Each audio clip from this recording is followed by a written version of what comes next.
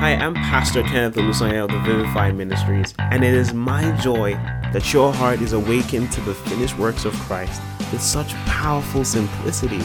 Are you ready? All right, here we go. Praise the name of Jesus. Aren't you just excited? There's something about this Christmas for me. I don't know about you. It's just different. It's just different and so exciting and peaceful, and there's just so much joy to go around. So I hope you're all doing well. I hope you're having a great Christmas. I hope you remember the season that we're in and the reason that we're having this season. I really pray from the bottom of my heart that the blessings of Christmas, and when people say that, it sounds cliche, but when we talk about the blessings of Christmas or the joy of Christmas, I'm talking about the blessing of the Holy Spirit, the blessing that God gave to Abraham, that through Abraham and the seed of Abraham, all nations of the world will be blessed. That is that promised seed, Jesus Christ, who was born of a virgin. That's the blessing I'm talking about. And when I talk about the joy of the season, I'm talking about the joy of salvation. When the angel came and gave the announcement to Mary, what did the angel say? He said, I bring glad tidings of great joy. Glad tidings. Why? Because the world has received its Savior. And glory to God, you have received Christ as Savior. I have received Christ as Savior. And that's why our joy is complete. Amen. It's not in just the chicken. And I know a lot of people feel sad sometimes where maybe Christmas didn't work out the way they wanted it to. Maybe they weren't able to spend time with friends or family as much. Maybe you're in the diaspora and you're homesick and nostalgic. Or maybe you just feel like you've lost a lot of friends and now what you would have done with those friends, you can't do them anymore. Look, there's more to this season than just eating and being together, as much as that is important. It's a time to reflect on the joy that salvation brings, the joy of your salvation, the one that is uncircumstantial, and it's something that we should remember and prioritize even as believers here at Vivify. Praise the name of Jesus. All right, so I want to do something very important. This service is going to be pretty short. I know many of you need to rest, you need to spend time with family, and it's going to be a quick one, but also very, very instructional. So I want you to take instructions to help you launch you into the new year. Of course, we're going to do much more on the 30th of this month. That's this coming Friday, where we have our own transition crossover service. I want you to be around for that. It's very prophetic. Don't miss it. Some of you are getting instructions and the right push in the right direction. Then we'll reveal what the theme of next year is for us at Vivify. And it's brilliant. I promise you, you're going to see it happen in your life if you're committed to this ministry and you follow us through.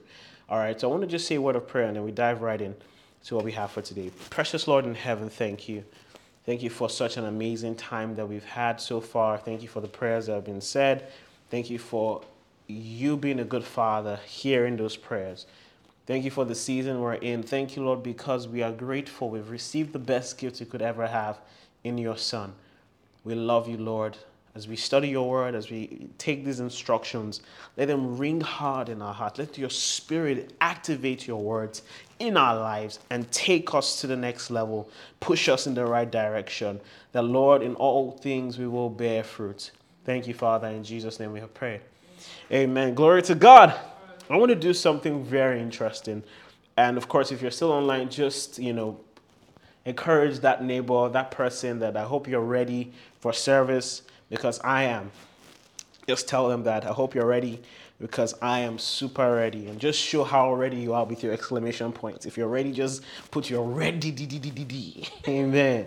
Glory to God. Oh, I love this. And I love you all. I love you all so much. What? Oh, you love me? Oh, okay. Hey, Pastor Babe. Anyways, we're going to have, what I want to do, just to honor the season we're in, I want to read a very quick poem that I wrote 3 years ago. I wrote this 4 years ago, yes. I wrote it just one time in the university chapel just by myself. And because there was a nursery rhyme that we all know so well, we know this nursery rhyme. And then when I thought about it, I'm like, the writer must have had there's some meaning here. Like, if you can just tweak some of the words, there's some meaning here. And I just decided to write on this. The title of this poem I wrote is Mary Had a Little Lamb. But some of you might have heard it before. It'll be great to just share this with you again. Are you ready? It's not a spoken word. I'm just going to read it and recite it. Mary had a little lamb. Mary had a little lamb. He was white as snow. I'm reading in spoken word. Mary had a little lamb. He was white as snow. Holy, meek, and spotless, he was sure to grow. Unto us a son is given. Unto us a child is born, to restore man's intimate fellowship that once was torn. Mary had a little lamb, the God incarnate, pure with fine wool from which no sin could originate, with the will of the Father engraved in his heart, and joy in his gaze, his mission kicked off to a start. From the depths of darkness, blind eyes sought light. At the touch of his hands, a delight. The soles of the feet of the lame desire the warm embrace of the ground, all at the sound of his voice well renowned. He lived a life of unassailable worth and purity. The pleasures and comforts of this life were strange to his personality. Trivialities and frivolities were not on his to-do list. King turned servant. What an unforeseen twist. How odd to think of the Creator made into his creation. How weird to see the great teacher beaten. How shocking that the bread and fountain of life would hunger and thirst. That the truth would be accused of blasphemy. That the healer would be inflicted. That the light would be slain by darkness. That life should die.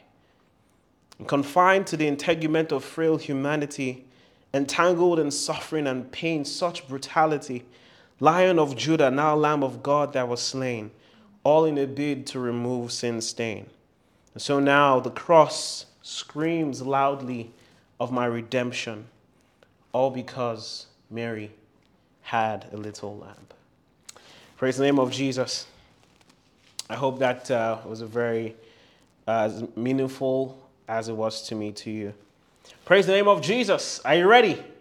All right, let's dive into Bible study.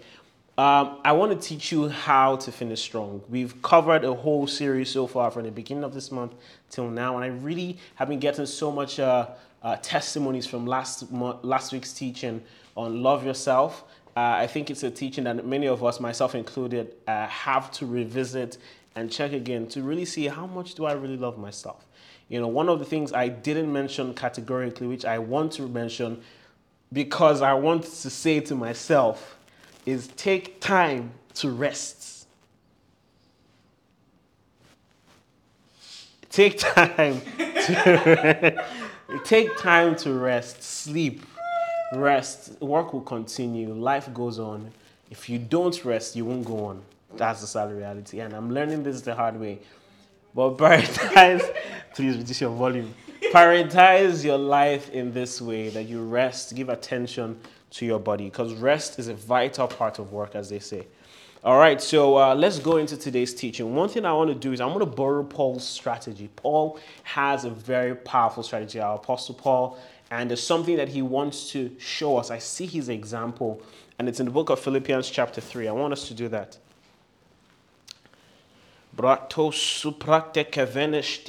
is going to be an activation for many people and just the needed motivation to take you through the end of the year until the next year. I want to borrow his strategy. Philippians chapter 3, we're going to read from verse 12. We're going to read from verse 12 and just pick some points from this. Praise the name of Jesus. Are you there? Yes. Philippians chapter 3 from verse 12 to 16. This is what it says.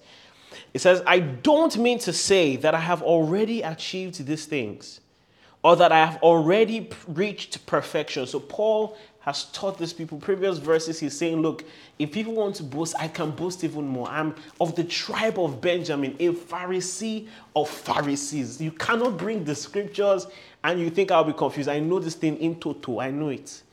He boasted, not boasted, but like according to the flesh. He was saying this is what he had. This is his achievement. He had this degree. He was telling you, look, according to his works and achievements, he has it. He has it. You're coming to say you are some new apostle. He's saying, look, I have the credentials. I have the credentials. But look at what he's doing in verse 12. I don't mean to say that I have already achieved these things that I'm teaching, which tells you that Paul was still on his journey to knowing more and being better and growing in the Lord, or that I have already reached perfection, but I press on to possess that perfection for which Jesus Christ first possessed me. Powerful. Verse 13. No, dear brothers and sisters, I have not achieved it, but I focus on this one thing. Forgetting the past. Oh. Forgetting the past and looking forward to what lies ahead. I'm going to say that again. Forgetting the past and looking forward to that which lies ahead.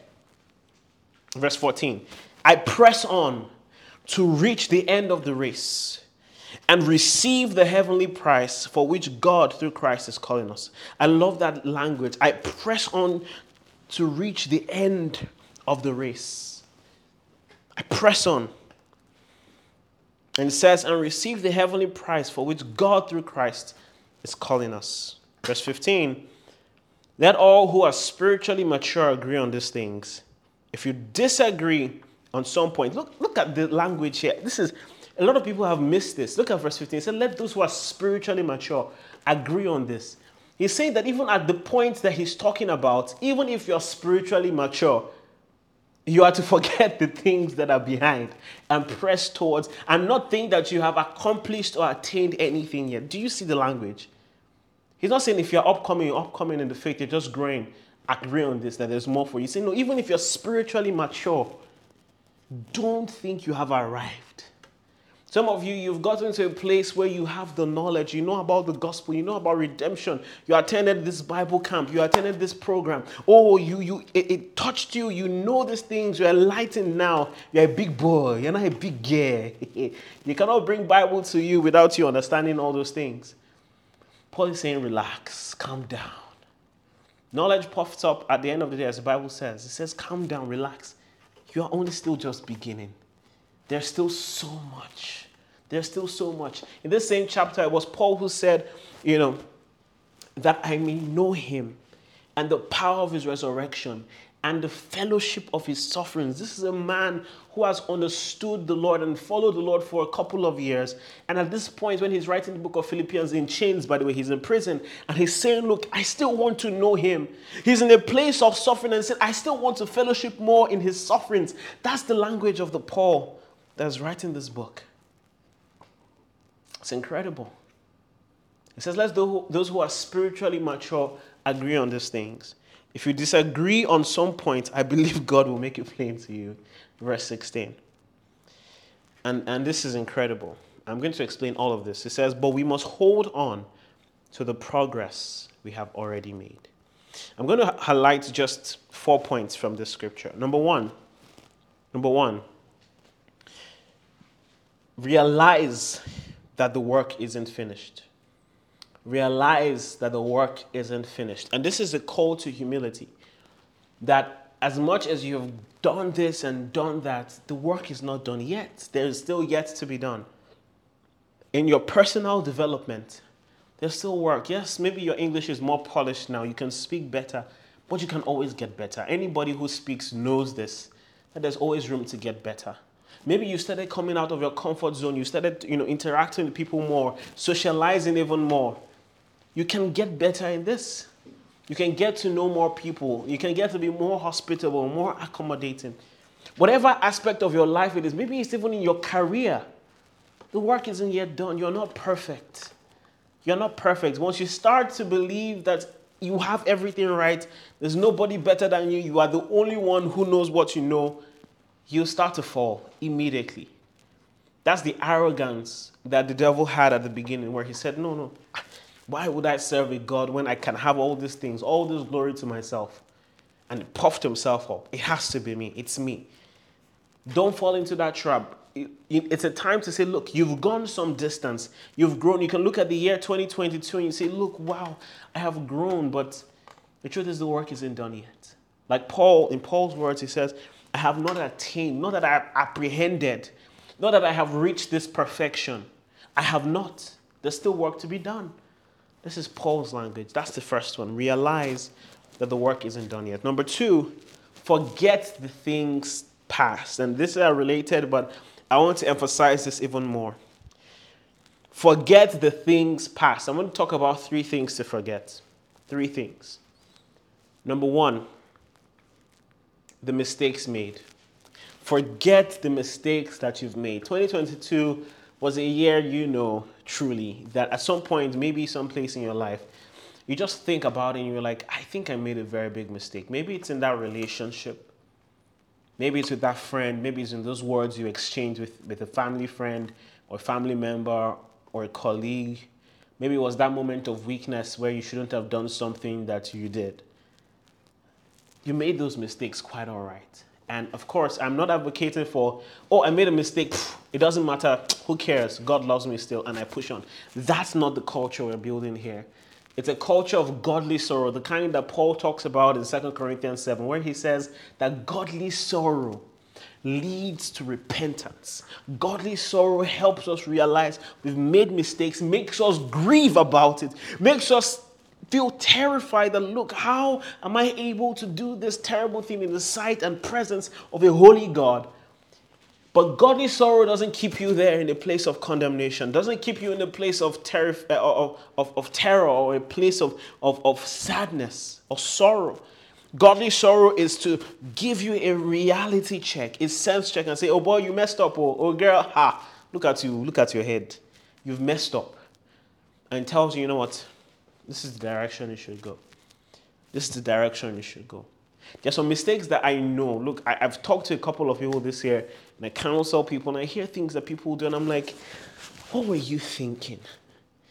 I was talking to someone, and I think I have permission to share this. I won't mention any names. But I had a conversation with someone, and someone that I had just met. And this person was like, that she heard that I'm a pastor, maybe I can give her some advice. I said, okay, talk to me. What's going on? And she was like, I don't know. There's someone that came into my life who has been texting me, being on my case, calling me. And, this person lives around my area. And I don't know, but there's something wrong about this person. There's just something off, I believe. There's something off about this person. And I said, what is off? What have you noticed? Is the person arrogant? No, the person is not arrogant. Is the person stingy? No, is the person aggressive? No. I said, so what's the problem? Tell me, what have you seen as the problem with this person? And this person said, I don't know. I can't just put my finger on it. I said, okay, let me ask this question. Is the person born again? He said, okay, no, the person is a Muslim. I said, okay. And you're not sure what it is that's wrong? He said, I don't really know. I said, okay. Is the person married? This person you seem to be liking, is this person married?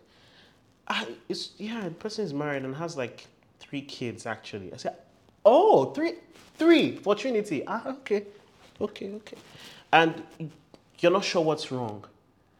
And I had to literally spell it out and say, look, you'll be unequally yoked with an unbeliever and you'll be destroying a family if you proceed with this person's advances. Yes, the man should be to blame, but don't encourage this man's mistake. And she had gone some distance with this person, had conversations, been in situations she shouldn't be in. Those were terrible mistakes. And maybe that's you. Maybe you've made terrible mistakes that you were like, wait. How was I so stupid to fall for that mistake? Forget the mistake. Repent from it and push it aside. Look, you'll make many more mistakes. That's a guarantee. You will make mistakes. Hallelujah. But you must be willing to push them aside and learn from them and keep moving. So that's the first one. Forget the mistakes made. Number 2, forget the opportunities missed. So maybe some of you feel like you've made mistakes in your life, and of course, there are also opportunities. Those mistakes have made you miss certain opportunities. Maybe there was one guy who was good and great, and you were forming young guy, hard guy. The guy was trying to toast you. Solid guy, solid believer. And you were thinking, you know what, I'll just play hard to get. He can come and chase me if he wants to. That's how you really know somebody wants something. I said, okay. And then the guy now looks in another direction that they're looking at him. You've missed the opportunity, sadly. Maybe it's a business opportunity. You're supposed to close that deal, but you delayed, you were lazy about it. It seemed like you missed that opportunity. Look, believe the mercies of God, that the mercies of God can open more opportunities for you. Forget those opportunities missed. Don't focus on the regret and, if only can never solve anything. What solves things is God only. God, by your mercy, open up another opportunity for me. I missed it and I know I wasn't sensitive, but open up this opportunity for me. Please, by your mercy. And I pray by the mercy of God, opportunities are opening up to us. And we'll be able to discern the opportunities from the pitfalls and from the traps in the name of Jesus. Number 3, forget the achievements and success.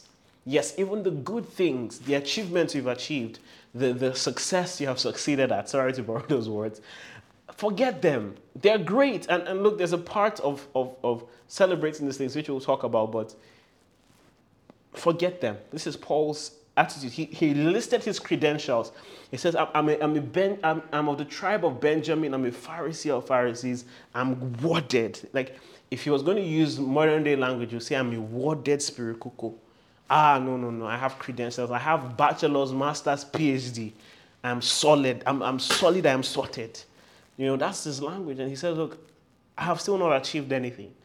That's Paul's language. Forget the achievements, the success. It's great and it's nice that you got them, but put them there. The idea is that there's still more to be done. If I'm going to add this point, forget the bad relationships. Be ready to cut ties and burn bridges with people that you know have been toxic in your life. You know those people. You know those people who have dealt with you. You know those people who have broken your heart, who have led you to do the things that are not of God. Forget them.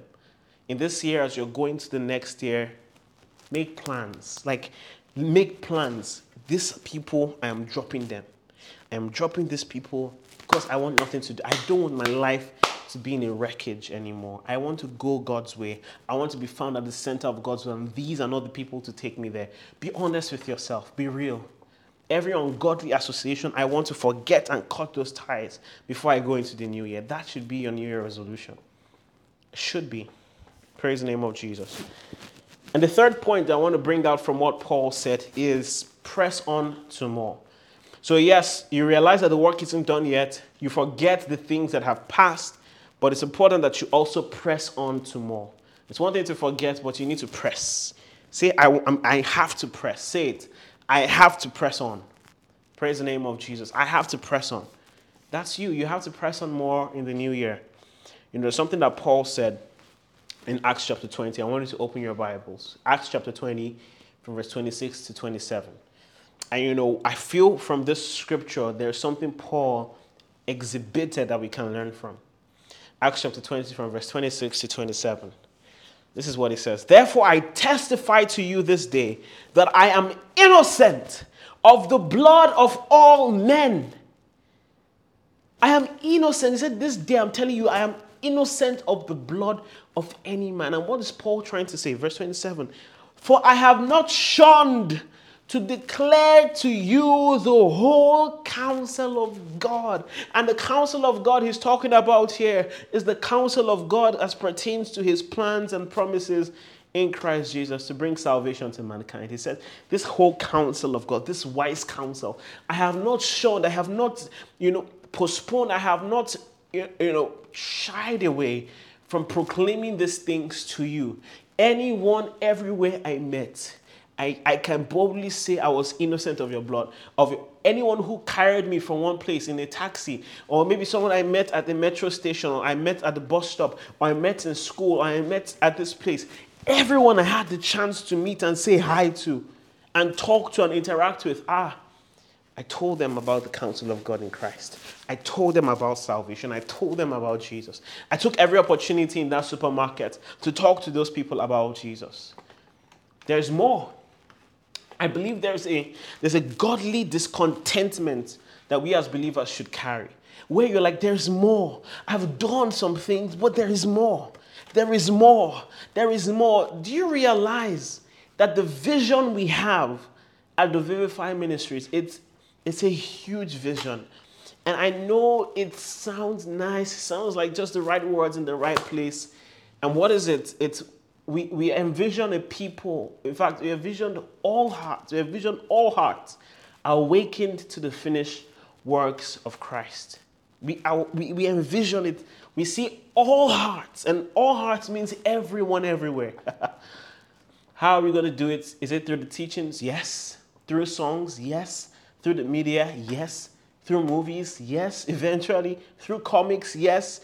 Through podcasts, yes. Through businesses, yes. All hearts. However it will happen, all hearts will be awakened to the finished works of Christ. And it means there is more to be done.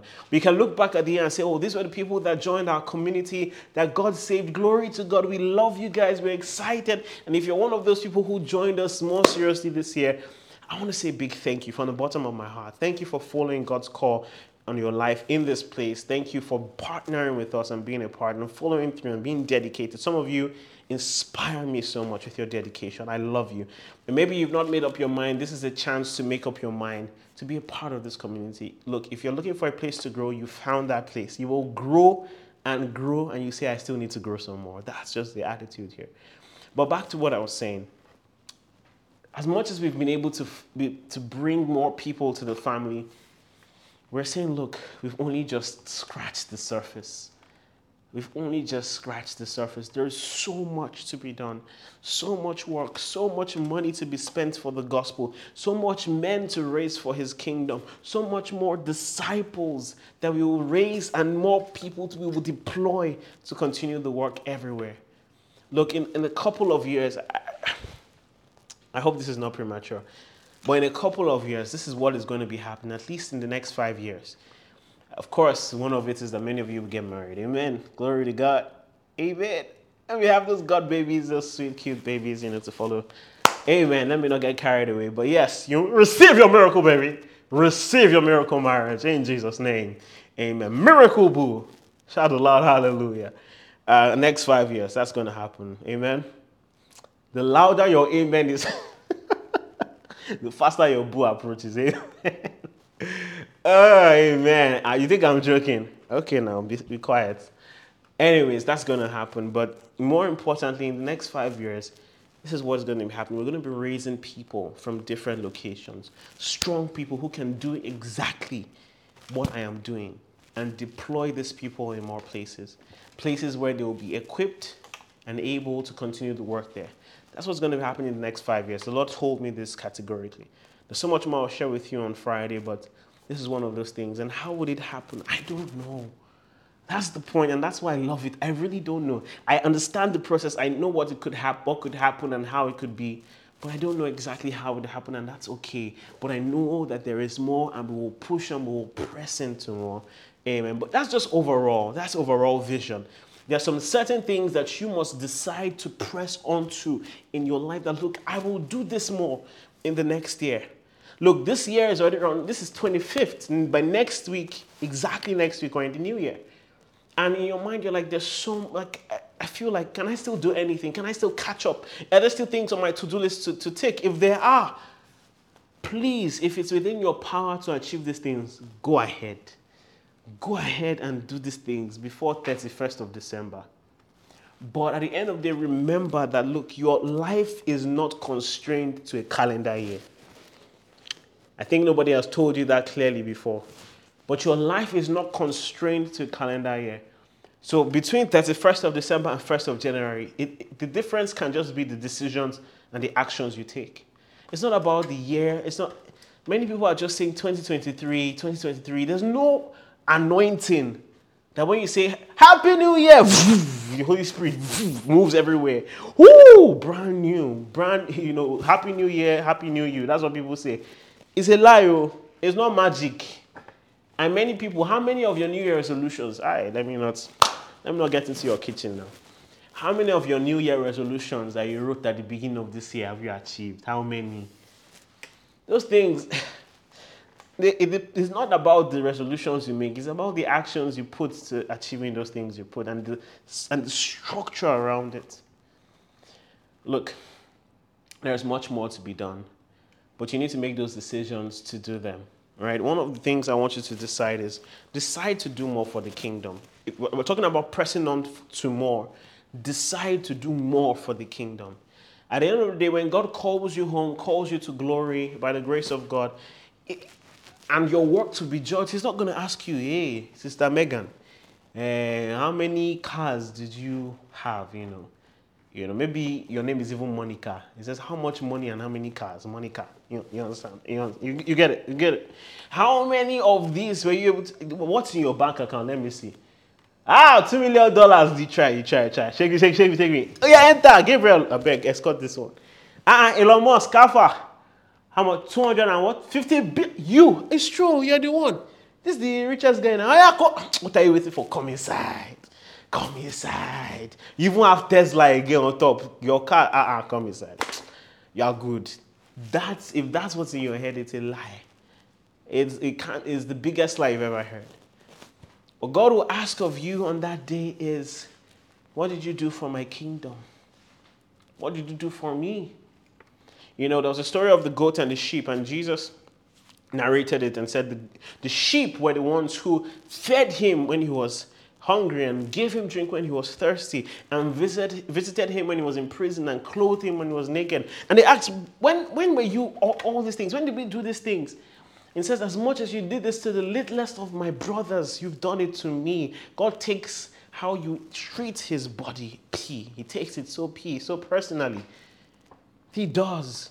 There's work to be done for the kingdom, to your brothers and sisters in Christ, in showing love to them, and also to showing love to a dying world and ushering them to the Lord. The acts of kindness and love, the little things that you think are insignificant, they matter to God because it's a direct action done to Jesus. He's established it even in the case of tithing, where he says, you people, you've robbed me. And they asked him, when have we robbed you, God? He said, you have robbed me of tithes and offering. As much as you didn't give tithes and offerings, this was in the old covenant. He said, as you have robbed the Levitical priest and the Levitical tribe, and you were not paying as when due, you were robbing me. It just tells me that God is so about his people and the actions you do towards them. So decide to do more for the kingdom, expand the kingdom's cause. Just be yielded. See, I'm telling you, God is a giver of visions. He just needs you to be available. God, I am available to you this new year, and even towards the end of this year, the few days we have left, I am available to you. I want to do more. I'm tired of just sitting on the back bench, warming it for too long. Put me in the field. I want to play, and I want to score those goals. I want to be a goat too. Have mercy on me, God. If you didn't get it, forget about it. But yes, Lord, I want to play on the field. I want to do better. I want to chase your kingdom. I want to press on to more for your kingdom's cause. God always honors those requests. I promise you. He always honors those requests. Pray it today if you haven't. Pray it. Mean it from your heart. God, I want to be used by you. I don't know what you have in mind, but Lord, I am here. I want to be used. And when he does that, there'll be certain callings on your life. You just see that God is calling you to more things. And there are many of you that God is already putting this in your hearts. Yield those calls. You know God has asked you to do more and serve in this ministry or serve wherever he's called you to serve. You know it. You felt it. But somehow you're just holding back. Don't wait until someone calls you and says, I perceive you're a woman of God. I perceive you're a man of God. Come on. Be proactive about it. I want to serve. I want to do more. I want to push forward. I want to join the corporate goal of awakening all hearts. And I want to be at the vanguard. I want to be at the forefront, pushing on the work of the work, the work of the ministry. I want to push it forward. I want to equip the saints. I want to build the body of Christ. I want to be a soldier in God's army. Be proactive. Do more for the kingdom. Number 2, decide to win more souls. Decide to win more souls. It's not just about serving in the choir or serving in that place or that unit. At the end of the day, even if you're putting your finances, where you're putting your money where your mouth is or where your faith is, your mouth must also be used for the spreading of the gospel.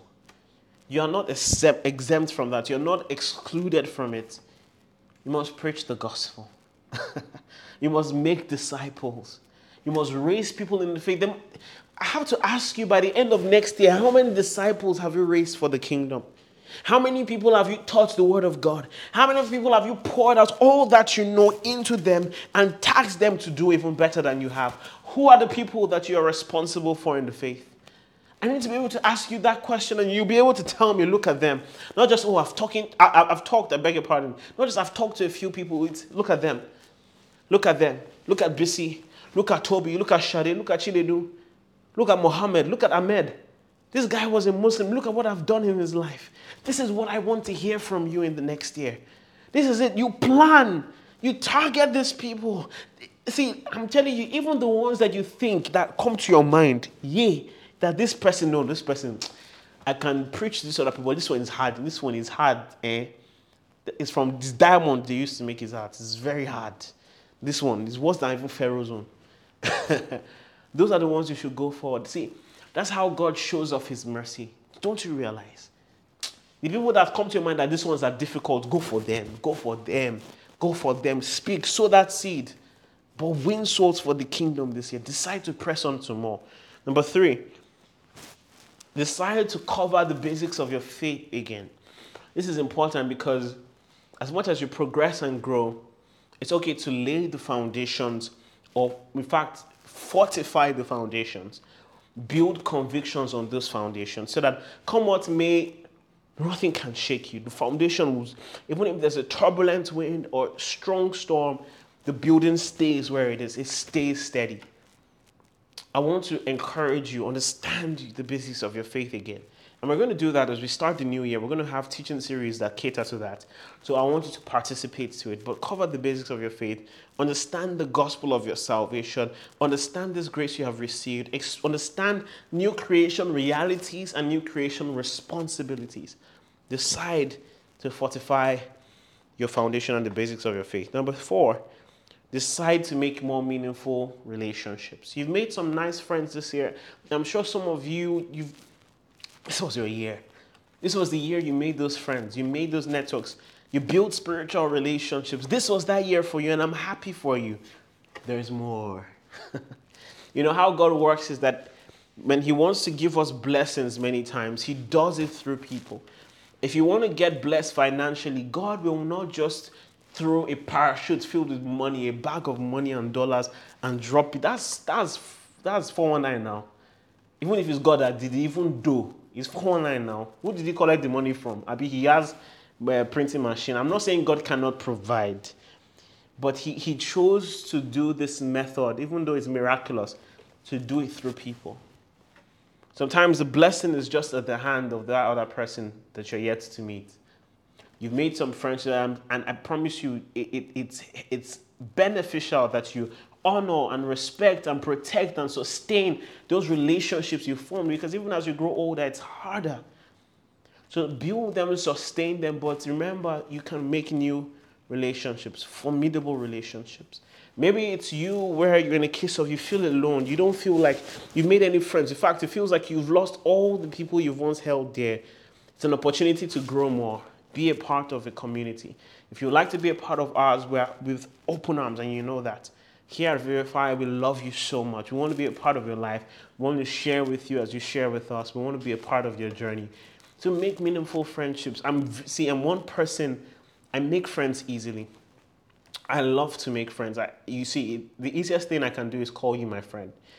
Of course, there's a place where everyone has their inner circle, but to be a friend where we can have conversations and you can have access, it's very easy for me, and it's something that God has given me the grace to do, because friendship, I believe at the very core of discipleship is friendship. All right, and that's what I want you to know. So make those friendships. If it's with me, if it's with Pastor Chisom, if it's with the leaders here at the ministry, partner with them, be friends with them, connect with them, get to know them, be involved. You can't do this work alone. Don't stay isolated in 2023. That's one of the devices and schemes that the enemy uses. If he can take you away from Christian community, some of you know what I'm talking about. If he can take you away from Christian community, take you away from love and family and godly relationships, people who can provoke you to do the right things, then that's when he wins. Don't allow him win. Next one, decide to cover the Bible. Look, I know I don't always encourage this because a lot of people go for quantity over quality. But it's okay. Look, especially for those of you who have been in the faith for a while. You've been in the faith for 5 years, 4 years, 3 years, 7 years, 10 years. Since you were in the womb, like John the Baptist, the Holy Spirit's quickened you. Whether that's you, at least you owe it to God to read through all the books of the Bible. And you owe it to yourself. In other religions, for example, Judaism or Islam, in Judaism, for example, before you have what you call a bar mitzvah. Some of you have heard of that before. It's a ceremony where you celebrate a Jewish boy who is becoming a man, and it's usually around the age of 13 years old. Yes, so sometimes at 13 years old, you're deemed to be a man because of the ceremony. And what they'll do is they'll take you through the entire Torah. In fact, you will have the expectation to have memorized it by heart. They don't do it for the ladies because ladies are not exposed to Torah classes, sadly. But the men are allowed to do this and are expected to memorize the entire Torah by heart. Even when you look at the Islamic tradition, you see that a lot of parents encourage that they learn to memorize the Quran in Arabic. It's so powerful, guys. The training, and we take this grace, it's the grace of God, all those things. We take it so lightly that we don't pay attention to the Word of God. See, memorize as many scriptures as you can. At least cover the Bible. Read from Genesis to Revelation. Read every book of the Bible. At least. Even if you're going to focus on the Old Testament next year, read every book in the Old Testament. If it's the New Testament, read every book in the New Testament. We'll cover the Bible. We'll do more this year. Next is partner more in the new year. I want to encourage you to do this. When I say partner to a ministry, it's usually in two ways. One, in service. Number two, materially. And that means financially. So in service, meaning, look, I might not have all the money in the world. And even if I do, I just feel like I want to support the work they're doing here. I believe in it, and I want to talk about it. I want to be that person that brings 5 people, 10 people for Bible study. I'm not there alone. I want to serve in this capacity. I want to build a culture of invitation. Oh, I feel like they need this in the protocol team. Or I see that they need more hands in the media. Or I see that they need more video editors. Or I see they need more social media managers. I see that they need to do this work and spread this message everywhere. I want to do whatever I can. And even if I don't have the skill, I would learn the skill to do the work. Partner more this year, my people, my brothers and sisters. Partner more. At the end of the day, you're not doing it to impress me or impress anyone. It's for the Lord's work. These are the things He will ask you on that day. What did you do with your time and your resources? What did you do for me? He will ask you. He will ask you these questions. And I want your answer to be, look, God, you've seen it. This is what I did. And you can truly vouch for your actions and show that, look, this is what I've done. And I want you to put your money where your faith is. I want you to put your money. Look, I'm telling you, God honors the one who can give 500 naira regularly and consistently than someone who just gives 50,000 naira, couldn't care less about the ministry, couldn't care less about the work, and just drops it because they have to. The Bible says in 1 Corinthians 13 that even if you sell your body or give your body to be burnt for the sake of someone, but you did not do it out of love, it means nothing. So keep the money. If that's your motivation, keep the money. We don't want it. But if you know that there's work to be done and this work needs the money that it needs, put your money where your mouth is. Put it. No matter how small, give. The story of the widow's mite was one that this widow gave all that she had, and a Pharisee gave much more than that out of his abundance, but out of religion and religious duty. But Jesus said the woman who gave that little penny, she gave more than the Pharisee. It was not about the quantity of the money, it was the heart, the level of sacrifice it took to give. Some of you are going to give sacrificially this next year because we need it. But God is going to abound to you all that you need to even do more than you've ever done. I can tell you categorically that this year, look, I've had a whole lifetime of generosity and giving by the grace of God, giving to people, giving to the work of God, not just in this ministry, but across other ministries that some of you know. I partner, I give, I contribute. Wherever I see God doing works and doing great things, I put my money there, even when I didn't have anything.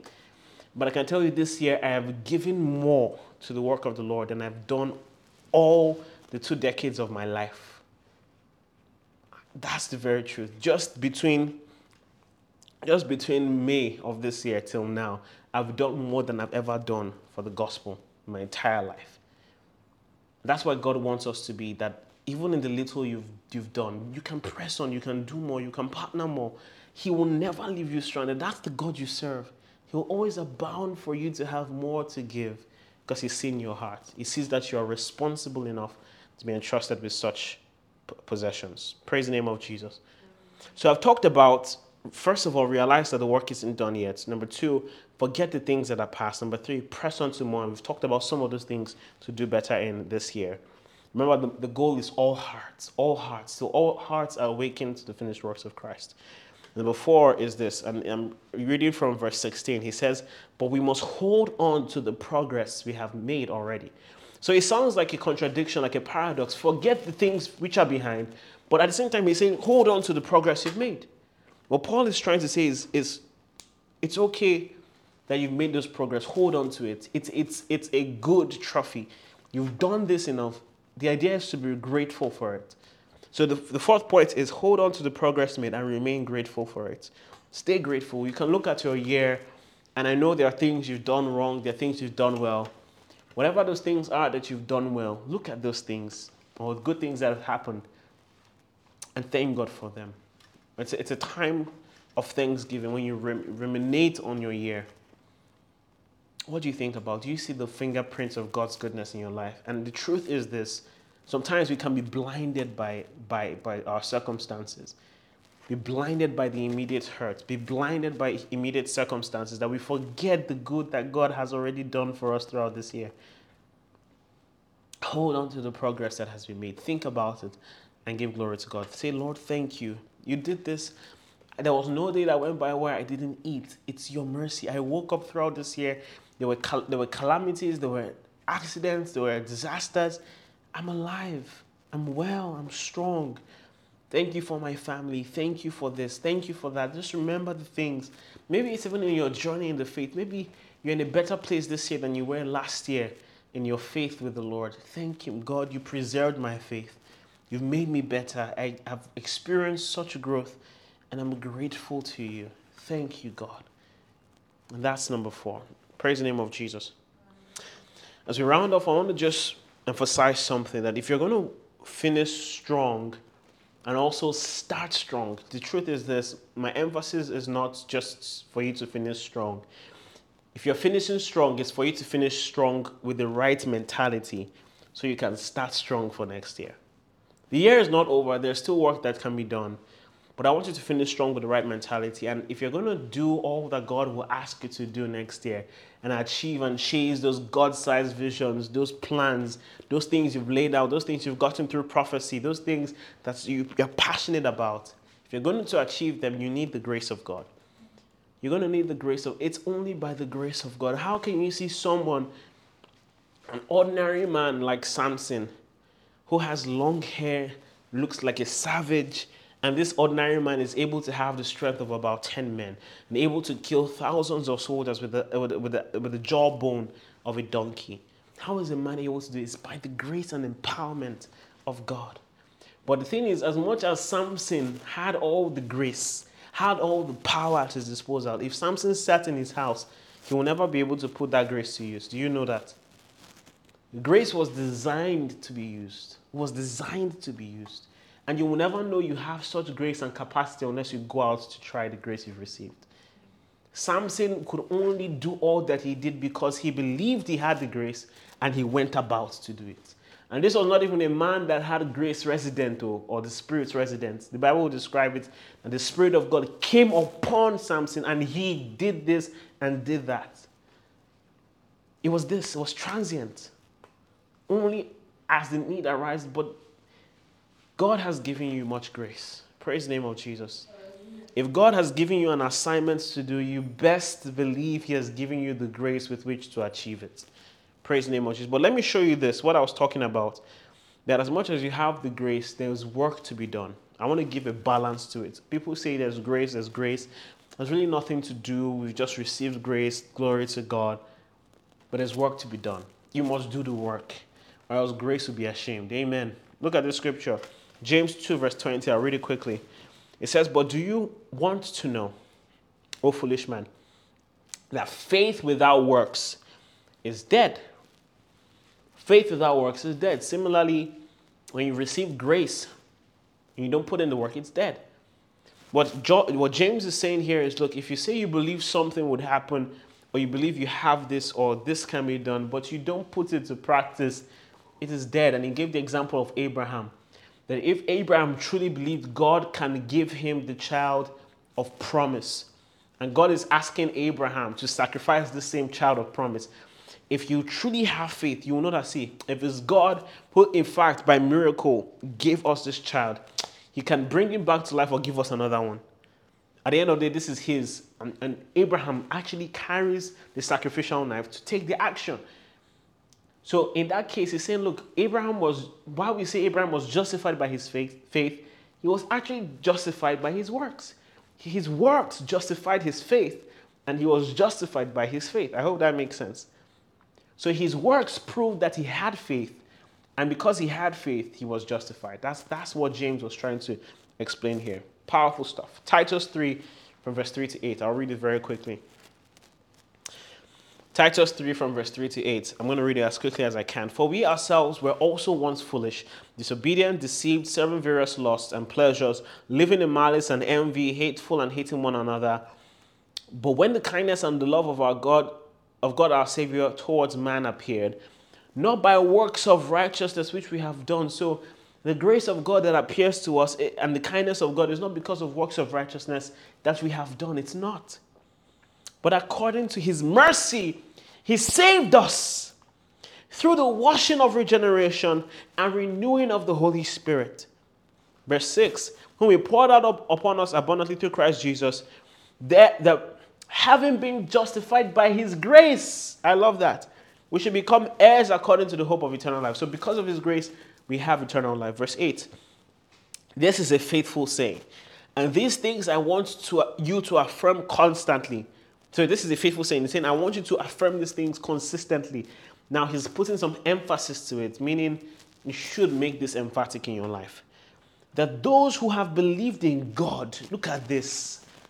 Those who have put faith in God, who have believed in God, should be careful to maintain good works. Some of you have not seen this scripture. You stop at verse 5. Look at this. That you should be careful, as much as you've believed in God, be careful to maintain good works. These things are good and profitable to men. Praise the name of Jesus. So there is grace, but you must be what? Able to maintain good works. You're meant to be able to do good works. Where grace comes, works must follow. Do you understand? If you're going to do all that God has called you to do, he will give you the grace and then you can do. If there's anything God has asked you to do, know that you are able to do it because of the grace of God, but you must do it. It's not about the resources you have, you must do it. It's not about the skills you have, you must do it. You might not be the best orator, but if God said you are going to speak to thousands, you will speak to thousands, not because you are the best orator. Do you understand what I'm saying? Titus chapter 2 from verse 11 to verse 14. God, you've asked me to build that business empire. I don't have the money. I don't have the networks. I don't have the idea. How would it happen? But by the grace of God. Titus 2 verse 11 to 14. Verse 11, for the grace of God that brings salvation has appeared to all men. So this grace of God has appeared to us, right? Verse 12, teaching us that denying ungodliness and worldly lust, we should live soberly, righteously, and godly in this present age, to their expectations of us, because of this grace. Verse 13, looking for the blessed hope and glorious appearing of our Lord Jesus and our great God and Savior, Jesus Christ. Verse 14, who gave himself for us, that he might redeem us from every lawless deed and purify for himself his own special people, zealous for good works.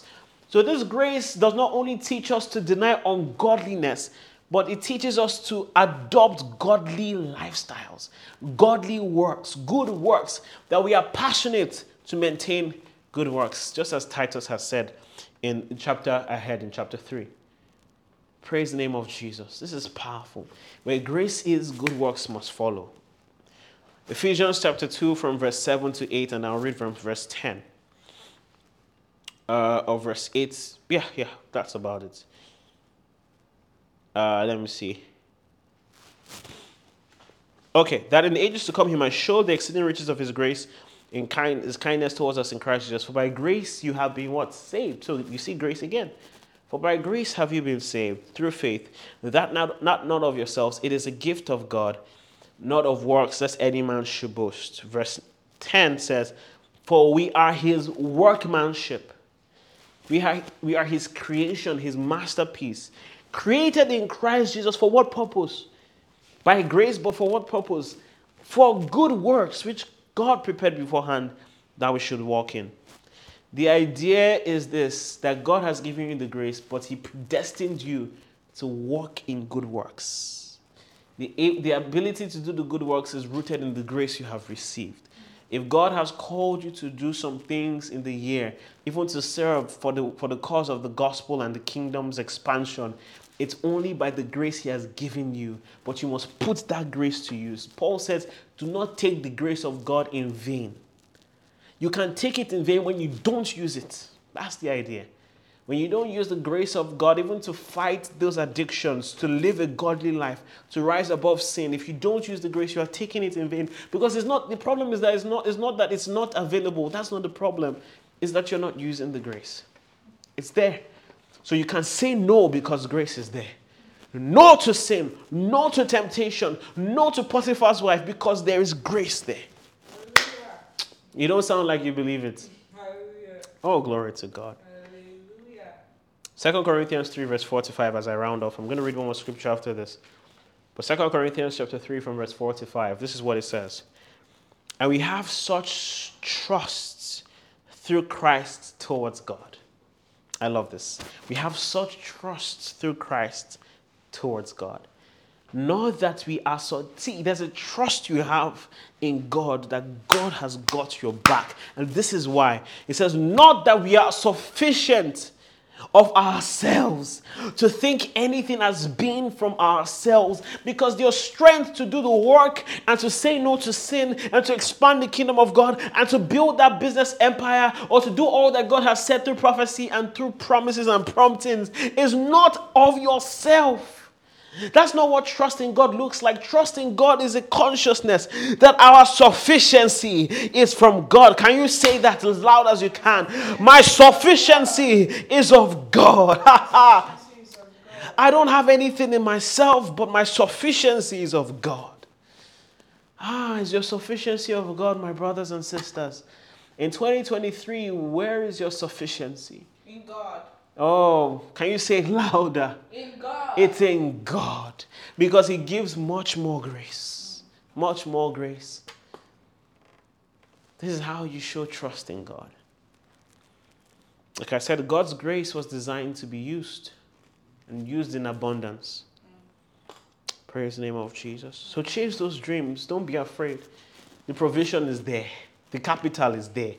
Just do. If there's anything that Nike got right, is just do it. In this context, just Nike it. Just do it. God is with you. Amen. Amen. So go in the grace of the Lord. Don't just stay praying for grace and waiting for grace to overtake you. Do it. God has given you the grace. If truly God has sent you to do a work, he will give it to you. And Hebrews chapter 12. And we started with this scripture, but it's only fitting that we end this series with this scripture. Hebrews chapter 12. I'm going to read from verse 1 to verse 2. Oh, this is powerful. Open your Bibles here with me. I'm reading from the New King James Version. Open your Bibles here. Are you there? Hebrews 12 from verse 1 to 2. I'll wait for you. Just 3 more seconds. I'll wait for you and then we'll read. Thank you, Jesus. It says, therefore we also, since we are surrounded by so great a cloud of witnesses, which were established in chapter 11, the heroes of faith, let us see, they have set us as an example. They've set themselves as an example for us by their faith. So saying, since we have these witnesses who have gone through what we've gone through, and they succeeded and they conquered and they were victorious, let us therefore do what? Lay aside every weight and the sin which so easily ensnares us. And I love that we've covered this a lot when Pastor Chisholm taught about this in the first few weeks. That we can lay aside these weights. We can lay aside the easily besetting sins. But he says this, let us run with endurance.